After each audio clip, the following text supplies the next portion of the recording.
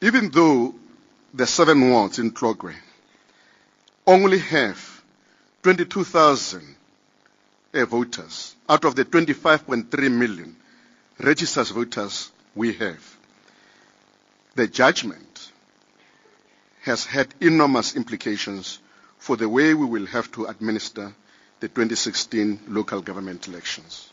Forced into a new way of doing things, Deputy Chair of the IEC, Teritsilane, says because of the Tlokwe case, they will be paying particular focus on residential addresses. The organization has already warned that it's a criminal offense to vote at a station outside your residence, and it's a criminal offense to coerce a person to break the law. But political parties are not won over. DA leader Mmusi Maimane says they will be monitoring the IEC closely. What took place in Tlokwe is an indicator of the fact that the IEC systems were not strong enough in the assault against a desperate ANC. When the ANC is desperate, and as this elections this year are starting to prove, is that we are going to have a tough election and a close one. Therefore, it doesn't change the fact that the ANC will remain desperate. We believe that we must do all the process that we can to monitor elections to make sure that we've got election observers, and I'll work with any political party that is committed to making sure that the ANC is removed to ensure that we monitor the IEC. The economic freedom fighters have been vocal against the IEC from the last national election. They questioned the integrity of the body in the last elections when ballot papers were found outside voting stations and some results, especially in Gauteng, were delayed.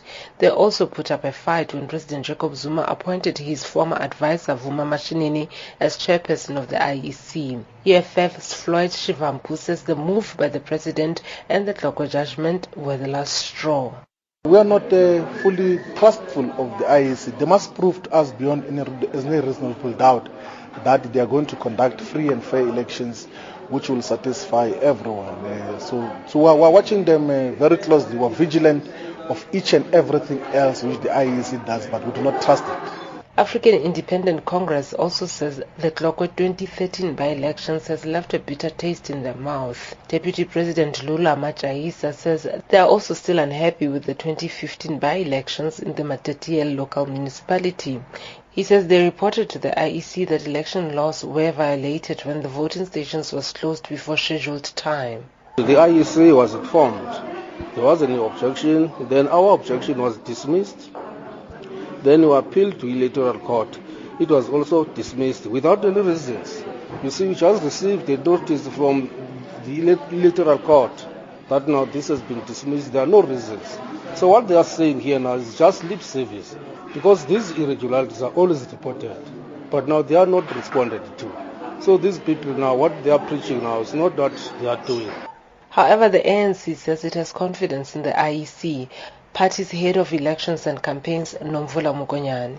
We participate with all parties in the multi-party liaison committee, and all parties have always been kept abreast of how the IEC is attending to its own internal issues and how the IEC seeks to prepare for the future. And as the ANC, we quite also are pleased with what the IEC has done so far, and it is in our best interest that we give the IEC space. The last election, which was the national election, saw the highest number of irregularities reported, and the Tlokwe by-elections case is the first of its kind where the Constitutional Court ruled that the whole election must be redone. The IEC did not want to respond directly to the aggrieved political parties. However, Tsilane says they will deliver. Local government elections will be the most exciting in the history of our country. The elections that are exciting and hotly contested also happen to be the most difficult for an EMB or election management body. We, nevertheless, from our side, as the Electoral Commission, wish to reaffirm our commitment and readiness to deliver free and fair elections. Election day is expected between May and August, with the first weekend registration drive planned for the 5th and 6th of March. I'm Angela Bolwan in Johannesburg.